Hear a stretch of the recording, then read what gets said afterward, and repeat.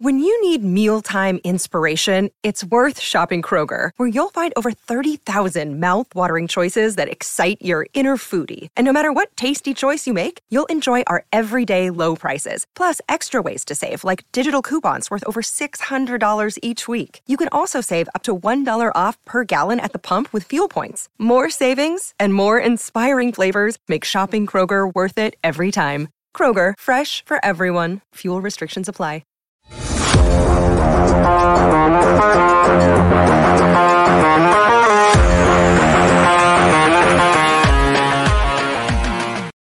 Hello, everybody. Thanks so much for tuning in to the PHNX Coyotes podcast. Don't forget to hit that like button, subscribe wherever you get your podcasts, and leave us a 5-star review. I'm Leah here in Phoenix. PD's in Scottsdale. We have DJ Bean joining from Boston, and Craig is joining from the Brazen Head in Ireland.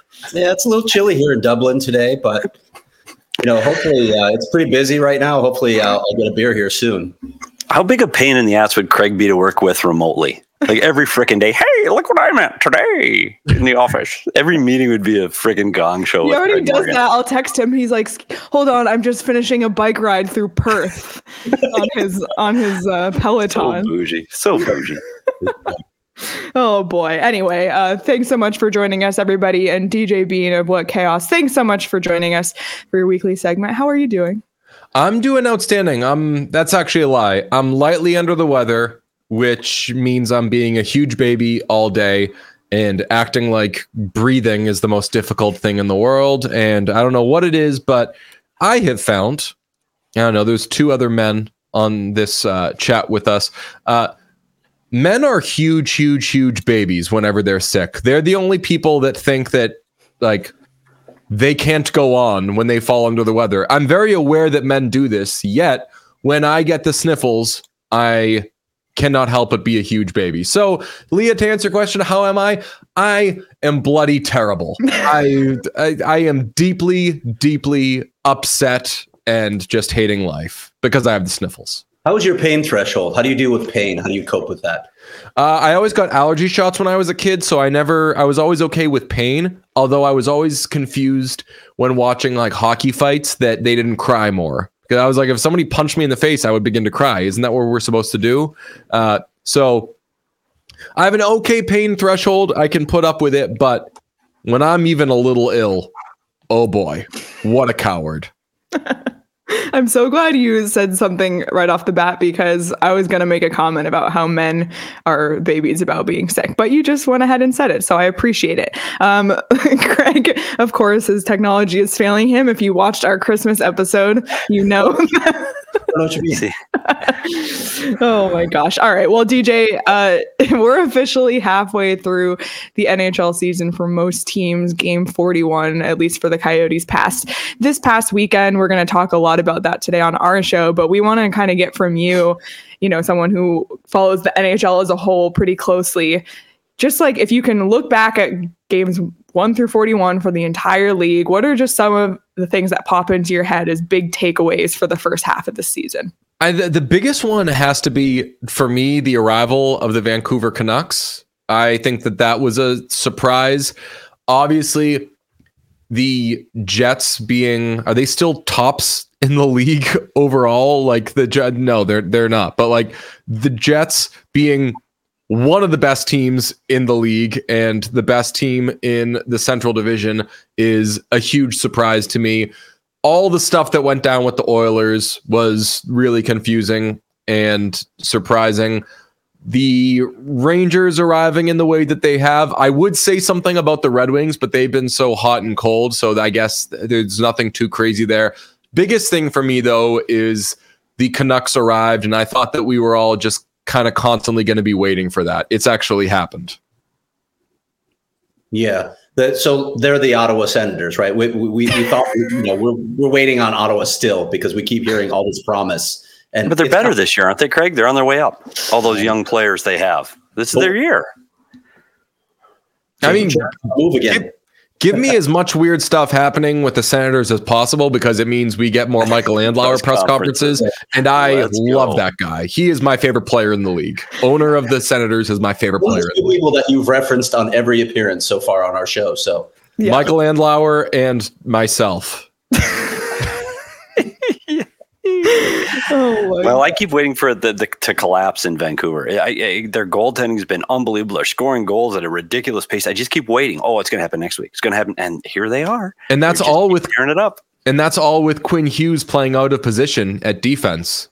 Tell me you guys all saw and heard that. Yes. Yes. For those who don't know what we're talking about, Bruce Boudreau said that somebody in the Canucks organization wanted to move Quinn Hughes to forward, I think center. Yep. Yeah, it's just a crazy thought. Which we discussed on the show today. Like, obviously, that is a crazy thought, and hopefully nobody in power was actually throwing that idea around. But then we got into the conversation of like, would Quinn Hughes be good at center? We all agreed Quinn Hughes would be awesome at center. And by the end of the conversation, we were like, yeah, Bruce Boudreau, what a coward. Why didn't you do it? Move him to center. Yeah, I'm all for the chaos. Not, that's why your show is called what it is. But I feel like the first half of the NHL season has given us a lot of drama. Everything last week with the whole Cutter Gauthier situation, all the stuff with the Senators. I feel like this has been one of the more entertaining NHL seasons Dramatic. I can remember. Yeah, in terms of drama and storylines off the ice as well. So that's made it a fun season so far for sure. Yeah, and it's also weird that like we're saying this all with Connor Bedard out.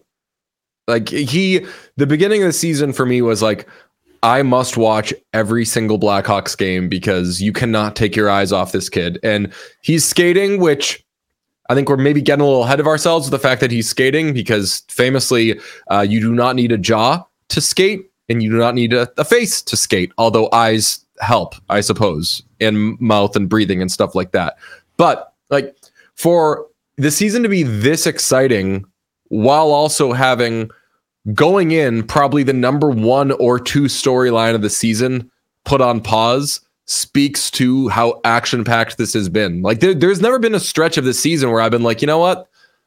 I'm a little hockeyed out. I'd like to take a couple of nights off from this. Like this has been a thoroughly compelling season because the West has been so interesting and the teams that maybe we thought would be dead, like the Bruins, didn't really go away. There's still a lot of excitement in the East. Every division so far has been pretty good. The Pacific has been an absolute party. And now you got the All-Star game coming up with those weird-ass jerseys. The fun never ends. Oh, yeah.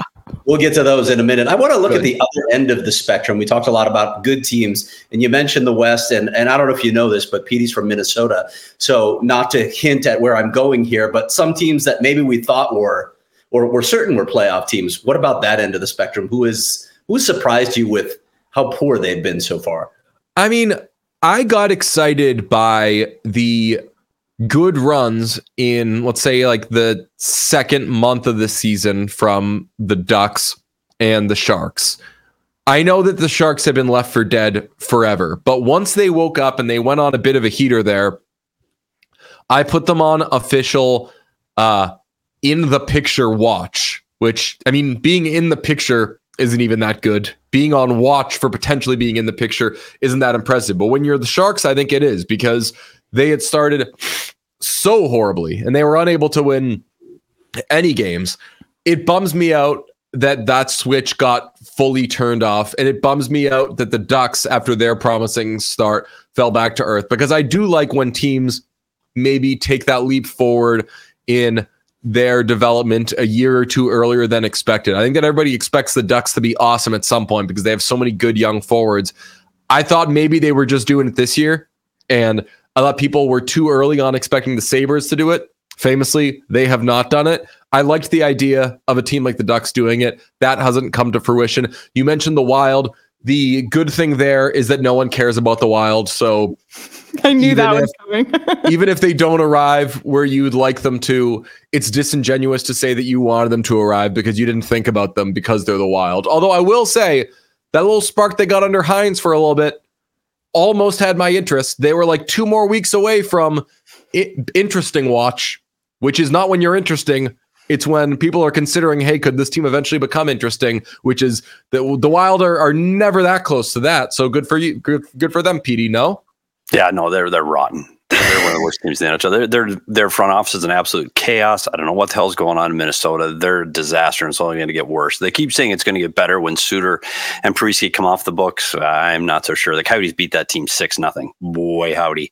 Well, I do have one. We're talking somebody that's having a tough start this year, separate from all the team stuff. Where are you at with the Alexander Ovechkin chasing Gretzky? He's got 8 goals. He is halfway to the worst offensive output in his entire career, and everybody's always going to break it. He's going to break it. Maybe not. Yeah, I mean, like, he's not on a good team. He's on an old, weird, kind of bad team. And the Washington Capitals right now are the car in your friend's driveway that you've seen for a while, and you never really wondered, is that like an operating car? Did people take that car out? And that's where the Capitals are this season. And I don't know what gets Ovechkin back to being Ovechkin. He's not a player who I think has a skill set predicated on being a certain age. Like, certain guys age okay into their twilight years because like I don't think Ovechkin's going to become a markedly worse shooter as he gets older. So I don't really know what it is. I think that maybe it's just that he's on a bad team, and that maybe like he needs an oil change or something like that, something to rejuvenate him, something to spark him. But he's not the Ovechkin we've seen. Like, we're getting jokes about like how many more goals is he going to score the rest of his career. I want him to get there because he is the best goal scorer of all time. So I think that he should hold that record. But yeah, that is one that belongs on the list of like, what the hell happened there this season? Absolutely. Now I want to get from you, we're looking ahead at games 41 through 82 or 42 through 82. What are some predictions that you have for the second half of the season? They can be realistic or not, or maybe a mix of both. I mean, my oil men have to finish top 3 in the Pacific. They are 1 point behind the Kings right now, which is crazy because we thought that they would have to bust ass just to get to being a wild card team. They are a wild card team now. If the season ended today, they'd be the first wild card team based on points percentage. I don't think they're going to keep winning every game, which it blows my mind that 10 games in a row is the best the Oilers have ever done. Gretzky, overrated. You guys would know. Coyotes people, might be. Many are saying. I think the Oilers are going to finish way higher than we expected. Maybe they end up finishing like second in their division, which for a team that had Stanley Cup aspirations, if you miss the whole regular season, maybe you'd look at the end of the season and say, okay, yeah, everything went according to plan for them. So that's one thing. I think they're going to finish much higher than we would have thought they would when they were firing Jay Woodcroft and trying to figure everything else out. My question in the West is, where do your Coyotes end up? Do they end up being a wild card team? Because there's so many in the mix wild card teams. Coyotes are smack dab there. I mean, Seattle and Edmonton have to come back down to earth first, and they will. But Seattle finally lost today. Yeah. And I don't know. We've been talking about this a lot on our show. Bill Armstrong even said at the start of the season that he didn't think this was quite a playoff team. He just wanted them playing meaningful games. If I were pressed, I would probably say, yeah, that's how it's going to shake out. They're going to stay competitive, but they're probably not going to quite get in this season. I see too many deficiencies on the roster right now. Tell you what, we got Sean Dursey on the show tomorrow. Yeah. Awesome. People forget he plays for the Coyotes, and he was fantastic. One of the most bananas interviews I've ever done in my life. Come on. And you guys have done a lot of bananas interviews. So that bar is set pretty freaking high. No, I mean, the first question was a very tongue-in-cheek icebreaker.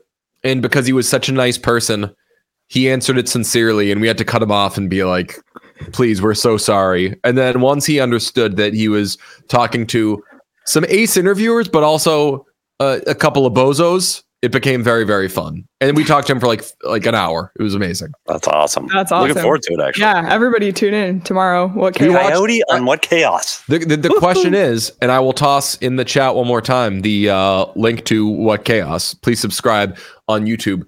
The question is whether it will end up better than his appearance on your show, because that was a very, very good one. when he photobombed. He photobombed our interview, but it was a great interview. I tell you, the kid likes the camera and he likes to talk. There's no doubt about it. Now we just get scoring again. That'd be good. All right. What chaos bump tomorrow? Yes, great. That's true. There has been a what chaos bump, so we'll have to wait and see on that. We could use it. Is DJ frozen or is he just excited? He looks frozen. That's just how excited he is. He's so excited about the Sean Dursey interview. Oh man! I feel like I'm back now. Yeah, you're back. I knew that it was a me thing because I have the stream open on another computer, and I could see you guys continue to move, and I was frozen. I thought you were just enthralled with what we were discussing because you're so sick. As Madonna says, you're frozen when your heart's not open. And by the way, get to the hospital after this, okay? Take care of yourself. Yeah, I mean, do I look and sound terrible? I mean, as a fellow guy, yeah, it looks pretty rough right now. Oh, I love the idea of guys getting like secondhand babiness for other guys, but you're sick. Oh no! That's a great look. Can we got that right there? I got too excited. We should all imitate. Oh my gosh. What if we just freeze along with him to make him feel better? Oh my god. I'm back here eventually, I think. Oh man. Okay, well, as we await DJ to unfreeze, we are gonna get his takes on the All-Star jerseys next. I know that we spent a lot of time talking about it on Saturday night, and I did watch What Chaos earlier today, and you might be surprised to hear what Tell me. Folks, it's all good. Yeah. You might be surprised to hear what DJ thinks about the All-Star jerseys. Is where I was getting, DJ, if you missed all of that. So Danielle, let's do it. Let's recap. So these are the All-Star jerseys, and we pretty much bashed them on Saturday. I'll be transparent. But then more stuff came out. We have the models photos. You kind of get a different, at least for me, I'll speak. I got a different sense of them when I saw them being modeled, because I thought, I kind of get the idea behind them. I still don't like them. But DJ, I want to get your thoughts because we've all shared our own already. Okay.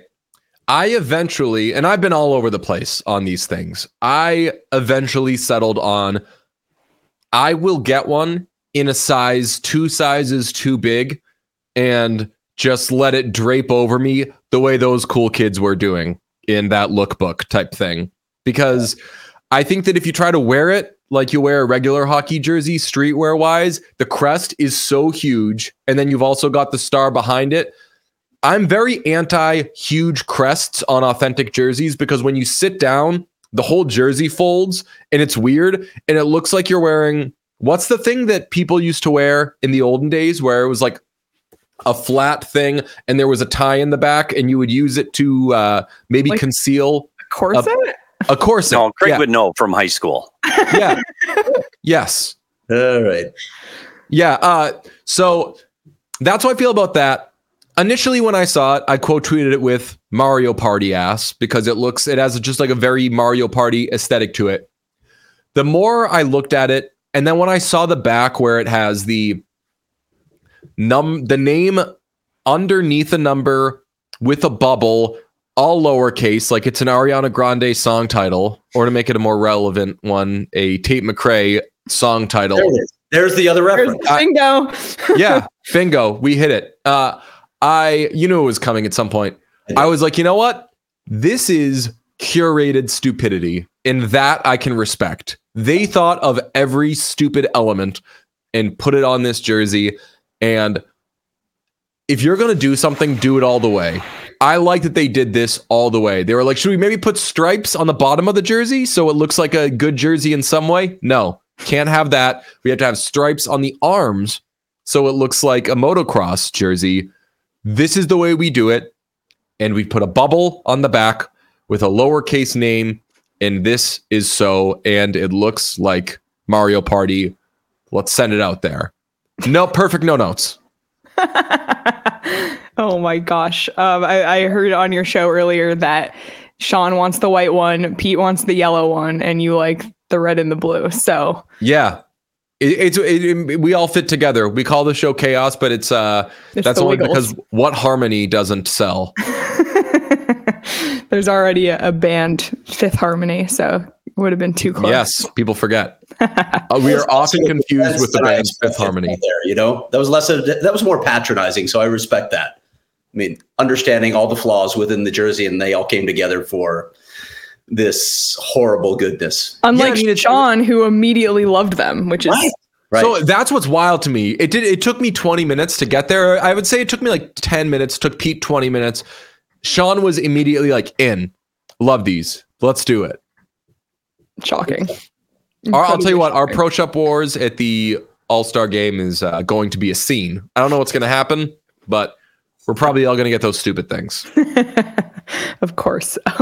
All right. Well, you mentioned that Sean Dursey is coming on the show. What time can people watch that tomorrow? And anything else you want to talk about that's coming up for what? You can watch that interview tomorrow at US noon, 12 p.m. in the United States. In the United States Eastern? United States. I don't understand your question. Our time zone is US. Okay. So 10 a.m. for all of our listeners in Arizona. 10 a.m. live. 10 a.m. Arizona, noon US. Okay, perfect. I mean, Arizona doesn't subscribe to everybody else's time zones. There's no daylight savings here, so I guess that works. Ah, that's fun. I like that. But yeah, seriously, check it out. Dursey was amazing. He was so good that we're going to get a Sean Dursey jersey for the studio. Awesome. And I think it's going to be Desert Nights because that's my favorite of the Coyotes uniforms. Yeah, they do have other things because they also have a streetwear designer similar to the All-Star jerseys. The Coyotes, not the only team in hockey, not only to have one streetwear designer, they've had two. So we discussed that with him. We asked him, do you ever buy clothes or do you just wait for the next collab? The answer may surprise you. All right, wait. I'm in. I'm hooked. I'm ready to watch. Oh man. All right. Well, DJ, thanks so much, and I hope you feel better. Get some rest. Thank you so much, guys. You know where I'm coming from. This is no joke. All right, I'm gonna go cry. Okay, bye, DJ. Bye. Oh man. Well, thanks again to DJ Bean for stopping by. Especially when he's sick. We do appreciate his time. But really excited to catch that Sean Dursey interview tomorrow on What Chaos. So again, check that out. 10 a.m. Arizona time live on the What Chaos YouTube page. We got to get those guys out here to Arizona. They're definitely due to be here. And when they come, we'll be sure to take them to Illegal Pete's. Today is Monday, which means it's Margarita Monday, $3 margaritas all day long. And I'm sure a lot of people have the work day off today. So head on over to Illegal Pete's for their weekly deals. You can kick the Monday blues with $3 margaritas all day long or ease your way back into the week with $2 tacos every Tuesday. And if you work in healthcare or education, you can take your team to lunch at Illegal Pete's every Tuesday and enjoy buy one, get one free entrees. And don't forget to unwind after a long day at their happy hour, which is 3 to 8 p.m. every day. One of the best happy hours in the Valley for sure. Illegal Pete's is your go-to spot for burritos, buddies, and beer. And with all that money that you saved at Happy Hour from Illegal Pete's, take it on over to the Desert Financial Credit Union. They've, for more than 84 years, Desert Financial has been Arizona's largest, most trusted local credit union, dedicated to creating exceptional experiences by giving back to the community and providing financial solutions that make lives better, just like our Craig S. Morgan. If it's good enough for Craig, it's probably too good for you. When you open a free checking account online, get $200 in bonuses. Get started by visiting desertfinancial.com/200. 84 years, huh? So when you were in high school. Yeah, when you were in high school. Wow, I can't believe you made that joke about yourself because I've definitely made that joke about you before. Got it out the way before you could dive in there.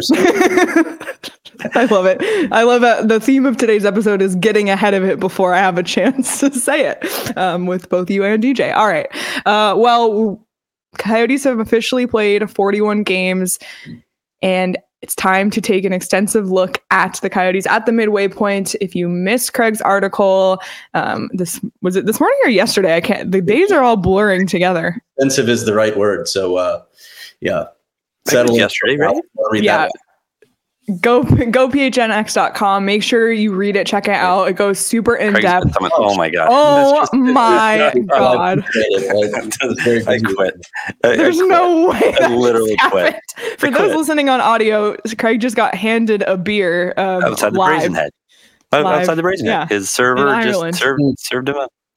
Oh man, that's a good Irish red ale.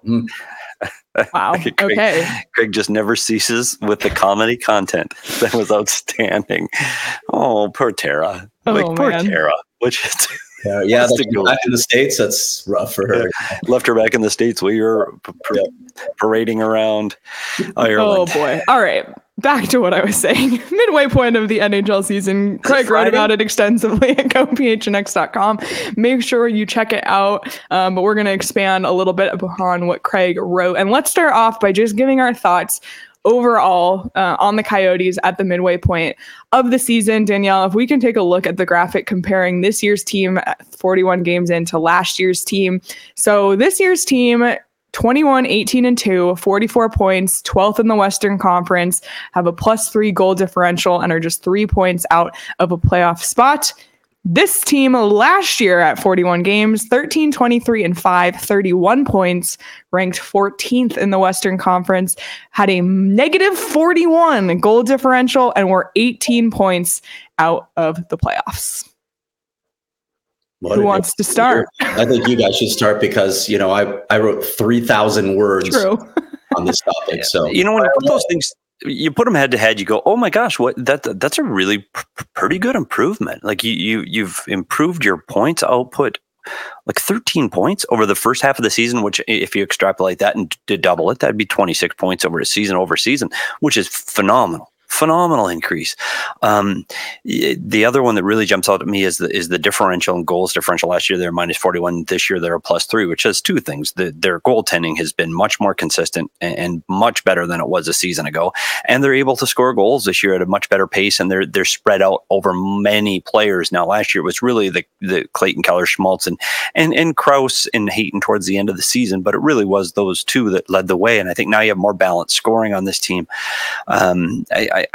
I'm still concerned at the direction they're going for the second half, which I'm sure we're going to talk about later. But to this point, at the 41 game point, I think it's exceptional. And the year over year has been very, very good. They've taken a step forward through the rebuild. And I think this is a good sign for the direction of this franchise.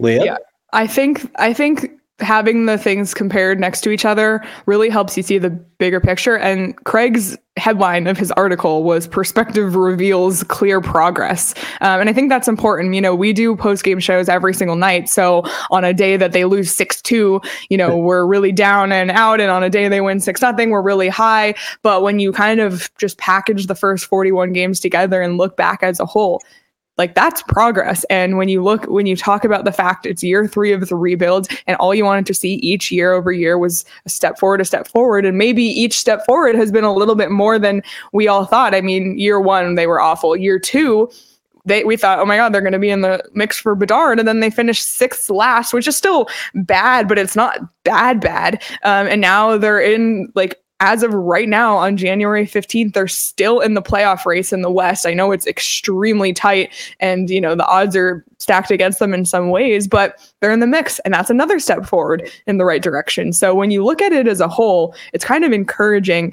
when you're thinking about the rebuild, kind of taking a bird's eye view on everything. I don't know.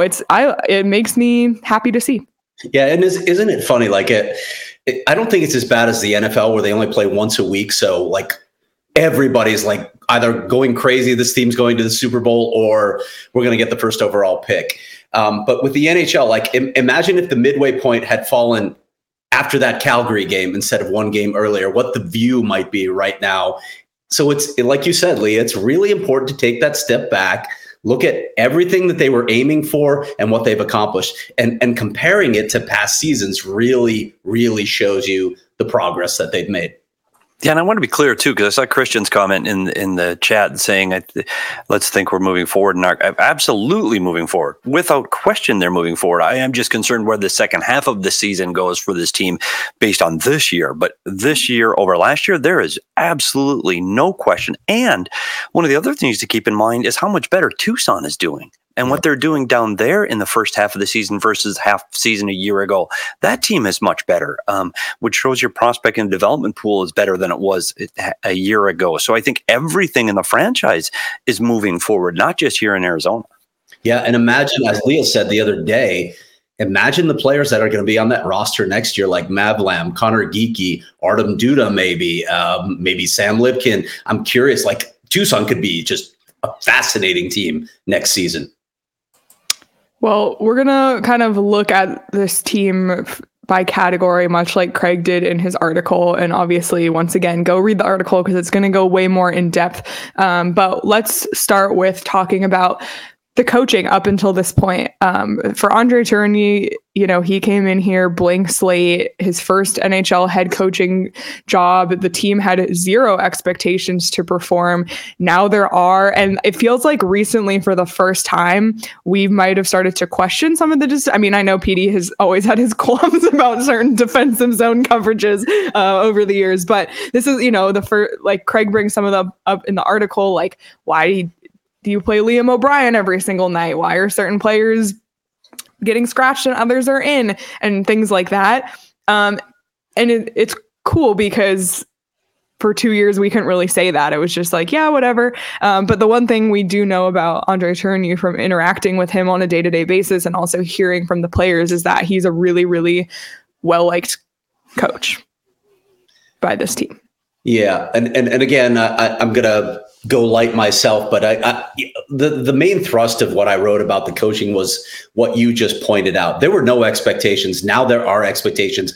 Andre was the first one to bring this up when I asked him about, I think I asked him about late last season, or maybe even that Q&A that I did with him during the summer. He said, this is the easy part. It gets hard when there are expectations. That's when the pressure is on you, not only from the fan base, which of course it is right now, but from management, from everyone, from ownership. They want to see you competing for a playoff spot. PD, again, you've been inside the room for that. So you felt that, like literally felt that pressure. I'm curious what that progression is like, because you've been in that situation with other coaching staffs. Yeah, but it's funny though, because you look at what he did last year, and I think the key to what he's done over his first 2 seasons prior to this year is he built that communication link between himself and the players. And I think that was established before the pressure cooker started. And I don't think the decisions he made last year, one, we didn't look at them as closely as we are this year because they matter. Every point matters right now. I do think that he has, would I have done things differently? Well, yeah, but I'm sitting behind a microphone and he has to make those decisions based on winning. Well, you can see he's feeling the pressure though. And you can see that his ability to make those decisions is really influenced by his communication with his players. I think this is an important year for him and how those two things meld, either the relationship with the players along with the expectations of winning. I think those two things are getting married this season. And I think he is understanding, hey, he's been a coach for a long time. He's been in pressure situations and playoff situations, and he's done this before, just hasn't done it here. I think he's responded really well. And I think what's going to be interesting is how he continues on this road trip. Now that they've got a big win in Minnesota, this is one of those tests coming into Calgary now that now how do you respond? A team that beat you badly at home, they are still right there in the standings with you. You have to perform better. So this is one where coaching matters. And it's starting to get to the point where those little decisions in who you're playing and who you're sitting and who you're starting a goal make huge differences in how the season progresses. So yeah, I would definitely say he's on a progression without question, because I think the most important thing for him in the way he coaches is his relationships. And I think he has shown that is continuing to be who he is at his core, is that's the most important, but now he's got to translate into trying to win. You know what's hard for me? Like we talk a lot about Andre Tourigny, and you can see the work that Corey Schwab does. Certainly with the goaltenders, that's more evident. I guess it's just two players, right? It's hard to judge the assistants. We don't hear from the assistants a lot on this team, which is actually unusual for Coyotes teams. Like in the past, the assistant coaches have always been available to the media as well. We don't get as good a feel for the roles of the assistants or, the collaboration between them. So it's harder to judge what those guys are doing other than the video coach, who's 4-0 thus far this season. Oh, wow. Had to throw that in there, didn't you? You're right. And when you look at, for the previous coaches, I know when you talk about that, their roles were very strictly defined. When you look under Wayne, Tip, and Tocchet, they all had very structured, you knew who was doing what, because guess what? You got to ask them. And you said, where's your responsibilities? The one thing that I think, just from my understanding of Bears room, is it's very collaborative there also. And there's a lot of communication among and overlap among roles there too. But you're right. I think that does one thing, though. It does. The buck stops there. The buck stops with Andre Tournier, and there's no, hey, we can all surmise who's running the power play, because Blaine Forsythe ran the power play for the Washington Capitals, so we can surmise that he's doing that here as well. But good, bad, or indifferent, it goes across Coach Tournier's desk, and that's how he's running things. This is his show. And I guess he's taken some of the pressure off his assistants by saying those things and taking on that responsibility. Yep. We have a $10 super chat from Lucas. Said, got to get ready for work, but just want to say I have faith in this team to scrape their way into that wild card spot. They're playing meaningful hockey, and I'm excited for the prospects. LFG Yotes. I like that outlook, Lucas. So thanks so much for the super chat. Sorry you got to work today, Lucas. I wish you were here in Dublin with me. Yeah, Dublin. Dublin. Oh, boy. All right. Well, let's talk about the goaltending next, because I think that's a huge part of this. And it's been an interesting year for Coyotes goalies. Connor Ingram and Karel Vejmelka have each played different roles. The Coyotes went with like a rotating goalie rotation for weeks, and then it was all Ingy, and then it was all Veggie, and it's just been a weird goalie situation. So let's take a look at the two goalies against each other.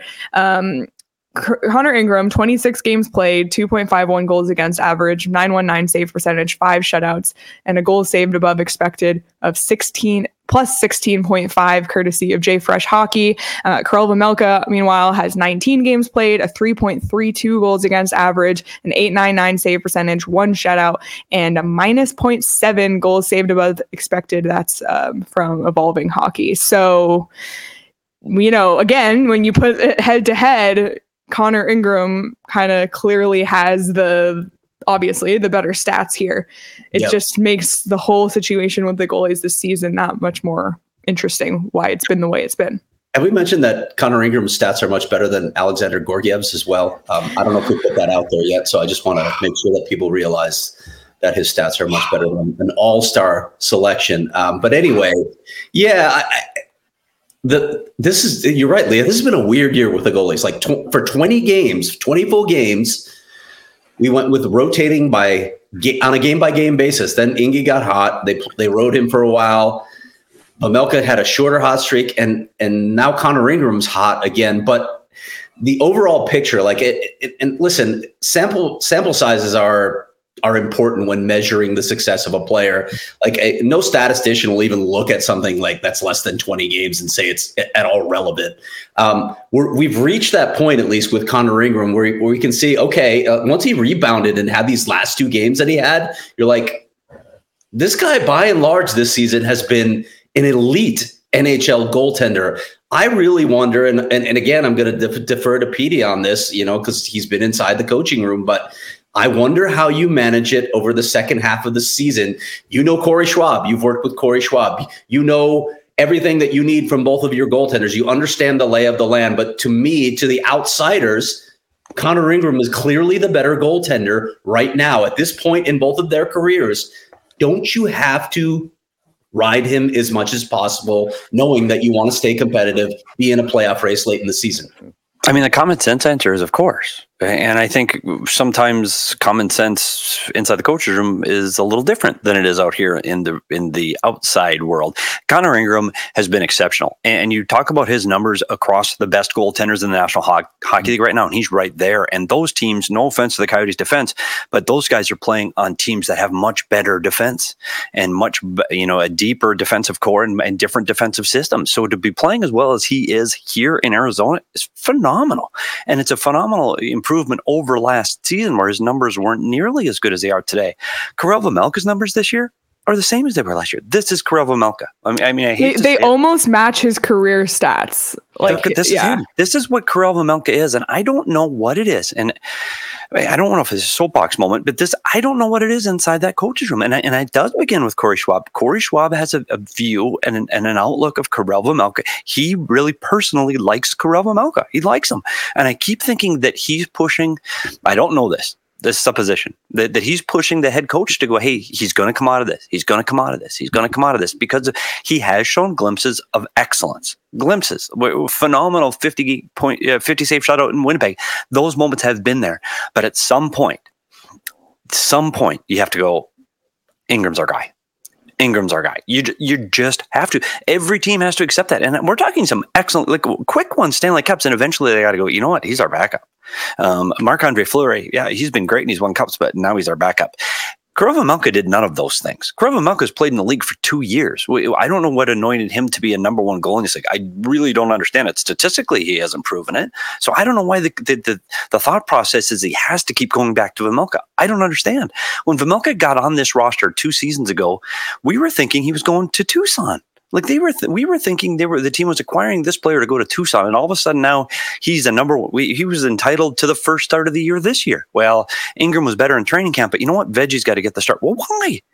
I don't understand what has put him and vaulted him so much above where Connor Ingram was at the start of the season that he's entitled to that start. Now, Shane Doan's a veteran player that struggled through training camp, and you know what? He was Shane Doan. He was one of the best players to ever play in the franchise. He's starting game 1. Karel Vejmelka, I don't know if he's earned that status yet. And yet, every time he stumbles, we got to keep putting him out. We got to keep putting him out. Got to keep putting him out. And I guess I'm here to say, Connor Ingram, ride the hell out of him. Because I think Connor Ingram has been outstanding. Not just the better of the 2 goalies here, but he's been one of the best goalies in the National Hockey League this season. And you need these points now. You need to ride him. I understand there's back-to-backs. There's 3 and 4, and there's situations where Connor Ingram needs a rest, because this franchise, more than any other, has blown up goalies because they played too much. And you look at Darcy Kemper, you look at Antti Ranta, and you guys, even Mike Smith, they played extended periods of times and end up getting hurt. You need to alleviate that by using the other goaltender. That's why 2 goalies are so important. But for now, in the short-term future, it has to be Connor Ingram getting those starts. Yeah, and just to highlight how good Connor Ingram has been, and we gave our whole argument for why he should have been an all-star the other night. You can go back and watch that. It's on our YouTube channel now. But the stat goal saved above expected, if we can take a look at this ranking, this is all goal saved above expected leaders as of January 14th, courtesy of JFresh Hockey. This was also in Craig's story. Jacob Markstrom leads the league. He's been on a hot streak. But right below him at number 2 is Connor Ingram, followed by Thatcher Demko, Connor Hellebuyck, Linus Ullmark. Like, these are unreal goalies. Joey Decord's on this list when Seattle was on a 9-game winning streak. It's just crazy to see the names that he's above here, and not to mention he leads the league in shutouts. Yeah, and that's one of the things, too, I think it's important to say. And some of these statistics, and Craig and I have seen advanced statistics that you go, I'm not sure about this metric. So you've got to look at the people that are surrounding him. And when you see the names surrounding Connor Ingram on this list, you go, oh, my goodness. And Joey Decord has been absolutely lights out for the Seattle Kraken. He has been lights out in Seattle. And you talked about Lindgren in Washington. He's clearly their better goalie over Kemper this season.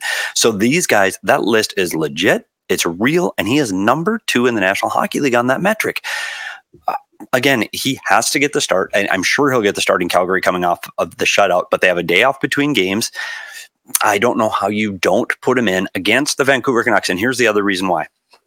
This Vancouver Canuck team is extremely good off of the rush. They get odd man rushes. They get breakaways. They have incredible speed and skill. And if you go look at the metrics for Karel Vejmelka on breakaways and odd man rushes, he has difficulties in that area.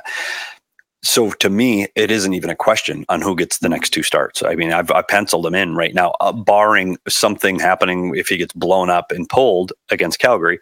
But even then, I'd come back with him against Vancouver. Just want to come back to one point you made earlier, Petey, with this metric in particular. Analytics are sometimes difficult to decipher, right? Because there are variables that they may not be considering or may not come into play. They may not be considering everything that they need to get a measure. But when you look across the board at the analytics, whether it's high danger percentage or goals saved above expected, Connor Ingram's top 5 in all of these. Listen, analytics people will tell you there's only a certain degree of accuracy, so you have to factor that in. It's all dependent on the model. But every model that you look at for goals saved above expected, he's top 5 right now. High danger save percentage, he's top 5. All these other stats, he's among the elite goaltenders in the NHL. Through 41 games, there is no question that Connor Ingram is the better goaltender on the Coyotes, and he is one of the best goaltenders in the NHL. Yep. It does seem like he will get the start tomorrow against the Calgary Flames. Yeah, it's confirmed. Yeah, it's confirmed. So if that, makes you lean one way or another for betting on this game tomorrow, right now the Coyotes are plus 142 on the money line in Calgary. Flames are minus 170. The over-under is set at 6 in this one. So bet accordingly. You can always bet on props as well. An over in saves is always a good one for the Coyotes. They, allow quite a few shots on goals, and if Ingram has a night like he does the other night, it's sure to hit. But any of those bets, make sure you place them over at the DraftKings Sportsbook app. And right now, when you download the DraftKings Sportsbook app and use code PHNX, new customers can bet just $5 on the NHL and get $200 instantly in bonus bets. That's only on DraftKings Sportsbook with code PHNX. The crown is yours. Gambling problem? Call 1-800-GAMBLER or visit www.1800gambler.net. In New York, call 877-8-HOPE-NY or text HOPE-NY 467-369. In Connecticut, help is available for problem gambling. Call 888-878-977777 or visit ccpg.org. Please play responsibly on behalf of Boot Hill Casino and Resort in Kansas. 21 plus, age varies by jurisdiction. Void in Ontario. Bonus bets expire 168 hours after issuance. See dkng.com/hockey for eligibility and deposit restrictions, terms, and responsible gaming resources. NHL and the NHL Shield are registered trademarks of the National Hockey League. Copyright NHL 2024. All rights reserved. And after that ad read, Leah needs to stop at Arizona's most loved Mexican restaurant, Sombreros, and try their popular Fiesta platter loaded with mouth-watering red and green chili beef mini chimmies, one of Danielle's favorites, homemade taquitos, chips, fresh guac, and their famous hot sauce. And we've talked about their salsa already that Danielle brings home by the quart and actually drinks out of a glass. I've verified that is actually true with Danielle. Do you know they have locations throughout the valley and in Flagstaff, so you are never far from delicious, time-tested Sonoran-style recipes, lovingly prepared locally since 1986, the year I graduated high school. There's got to be a sign there somewhere. They have new locations in Goodyear, Peoria, and the I-17 in Jomax, or you can visit sombreros.com to find one near you. Let Sombreros cater your next meal, big or small. Order online to find one near you by visiting sombreros.com. All right, let's continue this conversation and we'll talk about the forward group. And this one was interesting from this offseason because depth has not been a thing really on the Coyotes the last couple seasons. But then in the offseason, they go out and make some signings. Jason Zucker, Alex Kerfoot, they bring back Nick Bukestad. And I do think that you can look down the roster and, Lawson Krause, Clayton Keller, Nick Schmaltz, they're up there at the top of points and goals, but different guys get it done every night. You're seeing a little bit more depth of the scoring. Matias Michelli scoring more goals. Nick Bukestad, obviously, he had his hat trick the other night. What are your guys' evaluations of the forward group at the midway point? PD, go ahead. I think that what I said earlier is it's much more balanced. And when you talk about last year, Matias Michelli was third in points by forwards behind Keller and Schmaltz with 49 points. He and 11 goals should blow that away. I mean, he's already sitting with 7 goals and 29 points. Should blow both of those away. And I think with Krause and Bukestad having a better year offensively, and the Kerfoot, who's literally come out of nowhere to help fill in these roles, I think one thing that you're going to see up front is a much more balanced scoring from first line to fourth line. And when they're all going and healthy, I mean, and that's something unfortunately they haven't seen this season, and every team deals with that. So that's part of it. I do find that their ability to put anybody out that could score right now, Zucker, I'd like to see him add to the score sheet a little more than he's been of late. But again, you've got 4 lines that can potentially score. You've got size on most of your offensive lines. I like this forward group this year much better than I did a year ago. Yeah, you can start nitpicking some of the things. Not nitpicking, like Jason Zucker probably hasn't contributed the way he would like to. He's been out of the lineup a couple times. That's impacted, whether it's suspension or injury. Michael Carcone was hot early in the season, hit a real cold spell of 13 games and was actually a healthy scratch the other night. But they needed that scoring earlier in the season. The consistent line all season, as I mentioned in the story, was the Bukestad, Krause, Michelli line, which of course has been broken up. But those were the guys that Andre felt he could send over in any situation, and he had faith that they were going to get the job done. Nick Bukestad, I mean, I know I just wrote about Alex Kerfoot maybe being the best free agent signing. Nick Bukestad's right there with him. You can make a strong argument for Nick Bukestad as well. He obviously had the hat trick the other night, but beyond that, just the 200-foot game that he is playing right now. A lot of NHL success comes with opportunity, right? You have to be playing the minutes. You have to be put in the right situations. And he certainly had that here. But man, he's been thriving in Arizona like really, I haven't seen him thrive anywhere else in recent memory. So that's been a really cool story to see Bugie come back and arguably even be better in his second tour of duty with the Coyotes than in his first tour of duty. Yeah, I think that one of the things you've seen out of Bukestad and this veteran guys, even like Kerfoot, is how he's been able to make the guys around him better. And I think that that's important to say about players that you're bringing in as free agents. Not you do want them to help these guys learn to be pros off the ice and help them in the locker room and the weight room. And I think Zucker has definitely performed well in that area, but you also want them to be able to be leaders on the ice. And I tell you, Bukestad to me is a guy. I know he doesn't fit on every team. I talked to the people in Minnesota before, and they saw him as their 13th forward 2 seasons ago. And this team, he is such an integral part, an important part of the direction they're going. I still think he has a lot left in his game, and he has been so fun to watch because, to your point, Craig, it's 200 feet and he does things right. He just does things right. And he might not be the fastest guy, but he is a veteran player that does things the right way. I want to ask you about a couple of big names. And obviously, we've talked about Barrett Hayton's absence on the top line, impacting Nick Schmaltz and Clayton Keller. And Barrett Hayton's timeline hasn't changed, by the way. He is expected to come back right after the All-Star break. So right on track there. We've seen him around the ice tent, obviously, recently. I don't think he has the cast on anymore. He may just be wearing something soft now to protect it. But Nick Schmaltz and Clayton Keller, I wrote in the story, are, and sometimes this stat is misleading, but this is a jarring stat. They're combined minus 27. Clayton Keller's still producing. He's, after his last game, he's close to a point per game player. Nick Schmaltz actually isn't on the pace that he was on recently in the last 2 seasons where he was close to a point per game player. How do you guys evaluate those 2 players right now at the midpoint of the season? Yeah, it's hard. You want to see more consistency out of your top 2 players. And I think the biggest issue for me is their inability to defend and their turnovers that these 2 create. And we'll go back to Calgary, the one Keller did start off the whole game on the wrong foot. And we've seen that turnover at the same spot from Nick Schmaltz. You know, the offense is there on those 2 guys. You know, it's there. You just want to be able to see them be responsible players 200 feet. And I don't know if the pace of play for Schmaltz has been what you need to see from him. When Schmaltz is at his best, he's playing quick and he's playing fast. He's an exceptional skater. You just rarely see that burst of speed because both of those guys at times can slow the game down. And I think they're better when they're on their toes playing fast. And I don't know if we've seen their best this season. Schmaltz, you talked about a year ago, he had 58 points in 63 games, almost a point a game guy. And you go to him right now, he's got 27 and 41, way off that pace. He is getting more goals on the power play right now, which is great. And that's a great sign. He's got a really good shot. But you want to see their compete level of those 2 players step up. I think Keller was better against Minnesota. I really saw that chip on his shoulder, I'm coming at you game against Minnesota. And I think he felt responsible for some of the things that happened in Calgary. So he played better.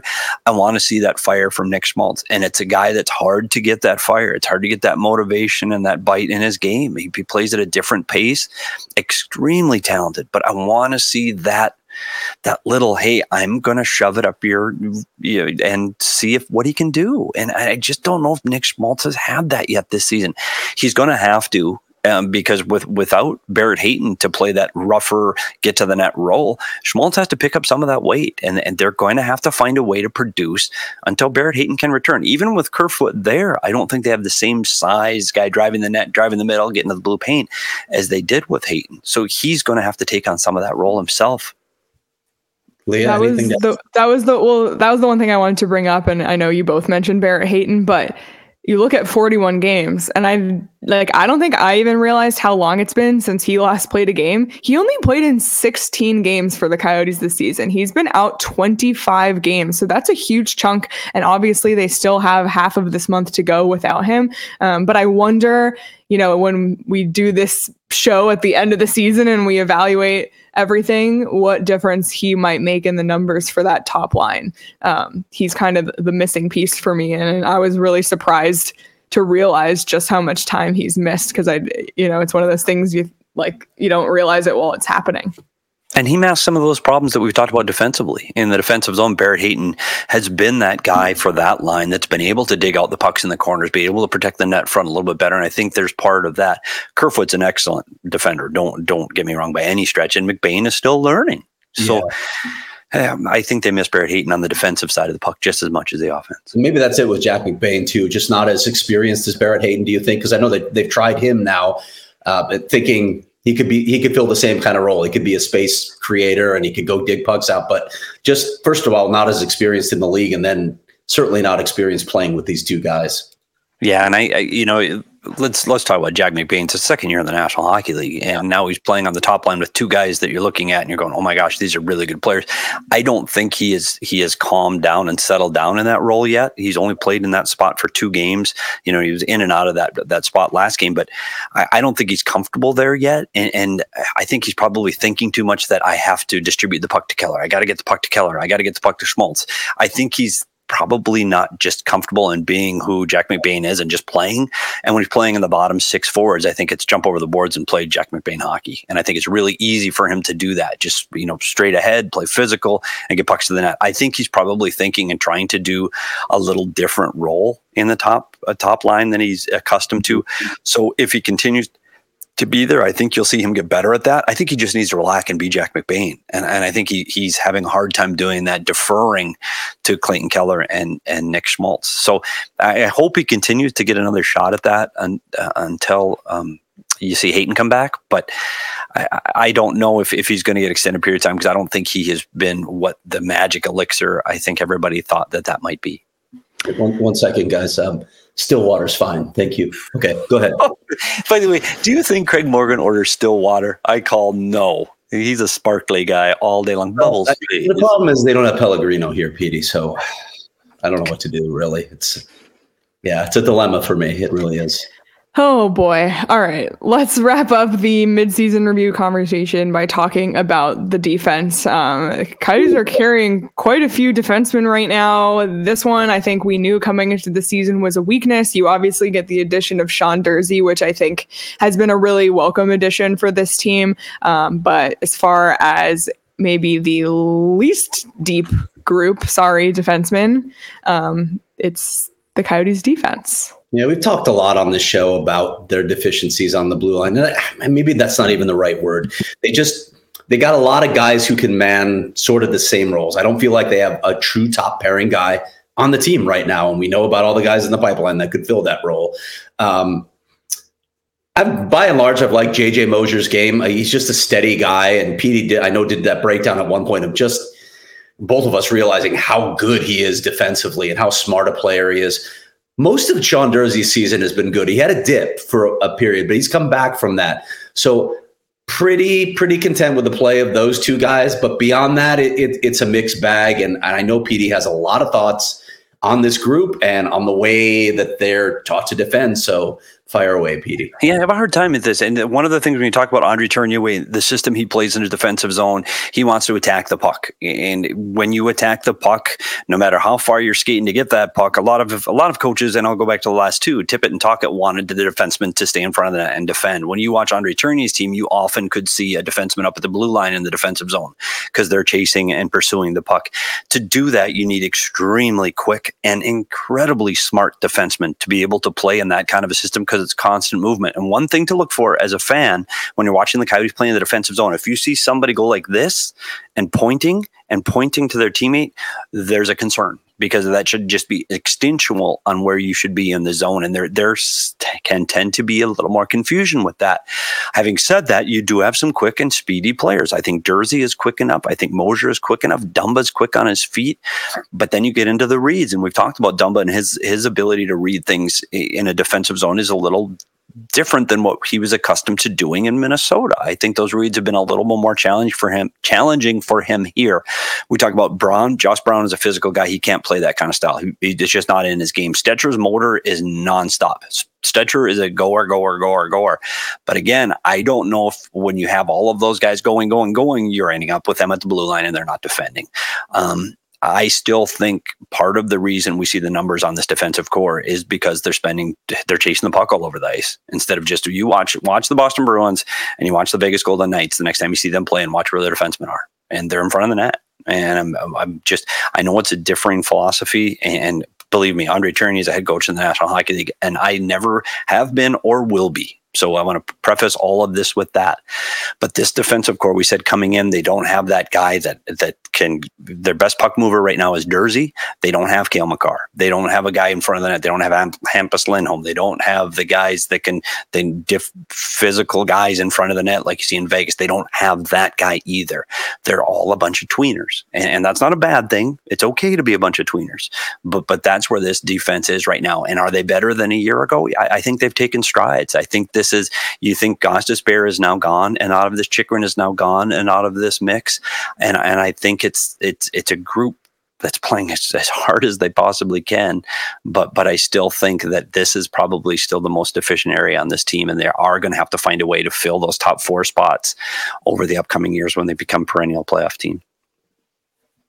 The good news is they are making moves. They drafted Lammer, they drafted Simashev, and obviously those guys are like far down the line, but they're putting the pieces in place to hopefully develop a really good and big and strong blue line. And what you said, Leah, is exactly that. The style of play you just talked about with Mavlam and Simashev and Boot, and even Maximilian Zuber to some extent, you're talking about guys that skate incredibly well. But not only do they skate well, they're massive human beings. These are big physical guys, and their offensive upside. Like all of the things I said that they're just lacking right now, you just named 3, maybe 4 guys, if you throw Zuber in there, that all check those boxes. So yeah, that's one of the encouraging signs of what GM Bill Armstrong has drafted, and that's the prototype player that he wants. Oh my goodness, you were talking about Colton Parayko. That's a player that he drafted in St. Louis. That's another big guy that skates well and provide offense. Well, you're just talking about 4 of those. So yeah, the future is there. It's okay. It's again part of the steps in getting there through the rebuild. So I'm excited to see where it goes with all of these big, strong, physical, good skating defensemen.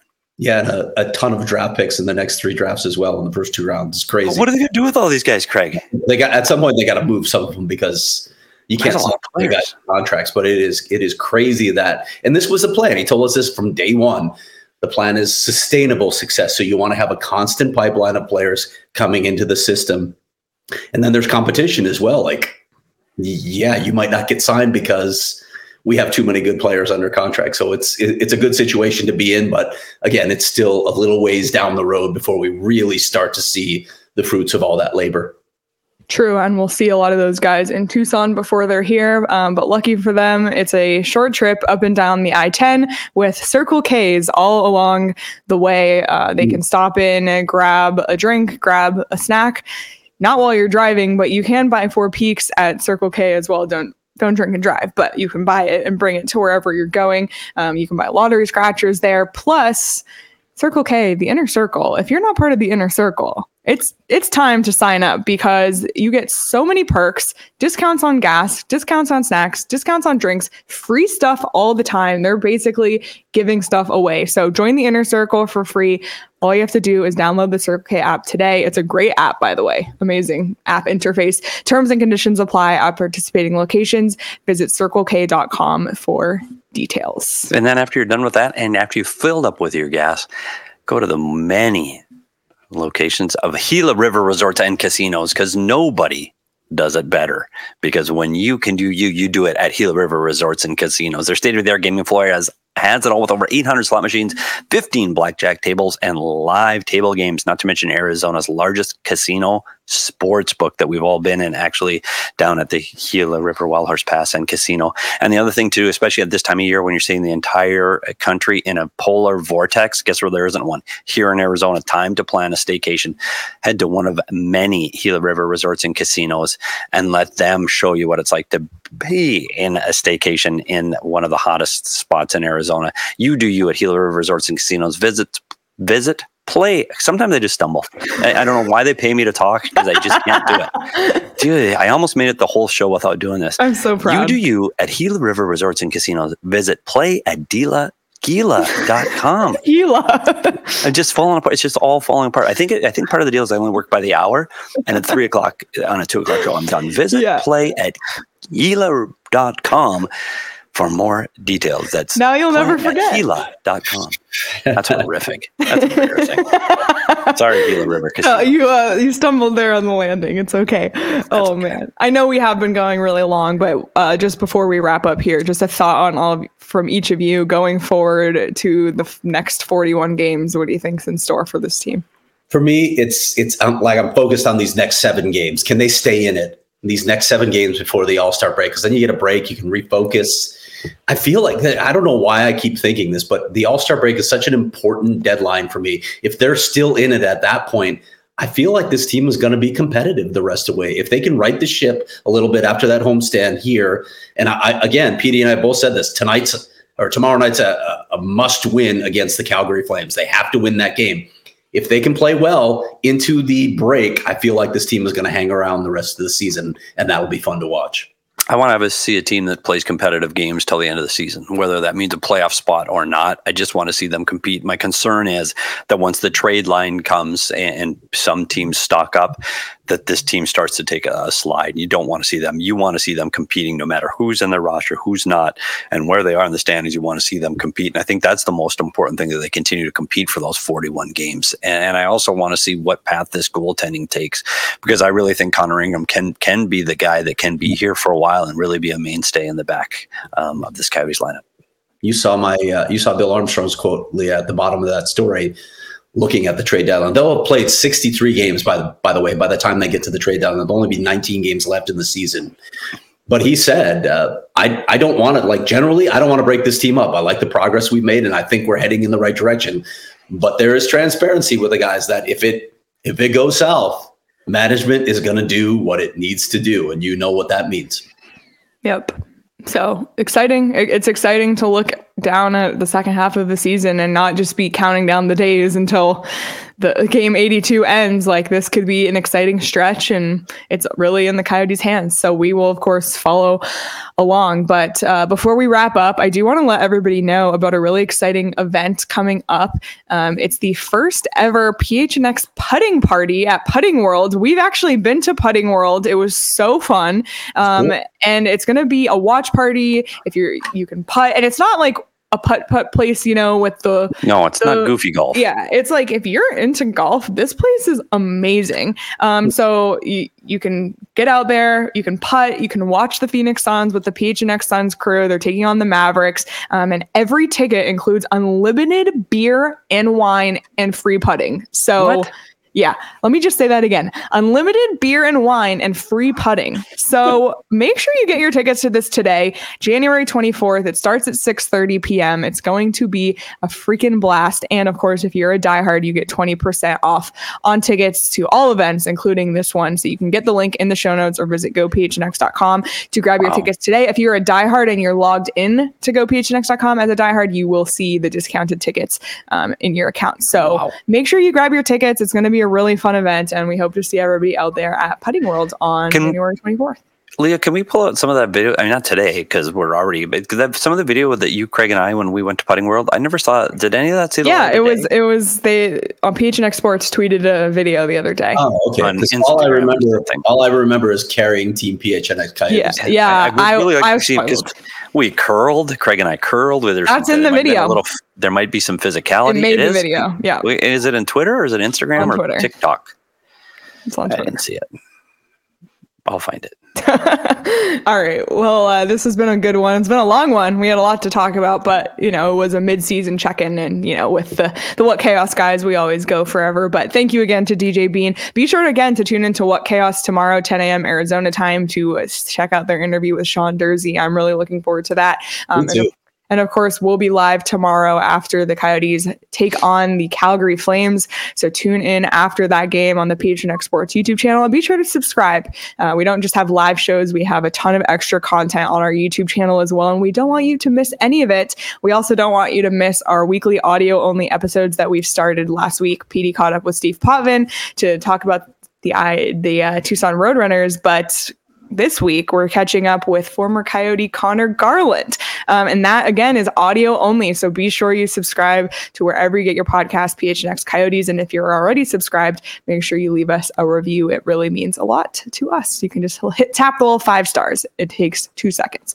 But in the meantime, you can follow us all on Twitter at SPetersHockey, at Craig S. Morgan, at Leah Merrill, Danielle behind the scenes, at Abracadanielle. And you can follow the show on Twitter at PHNX_Coyotes.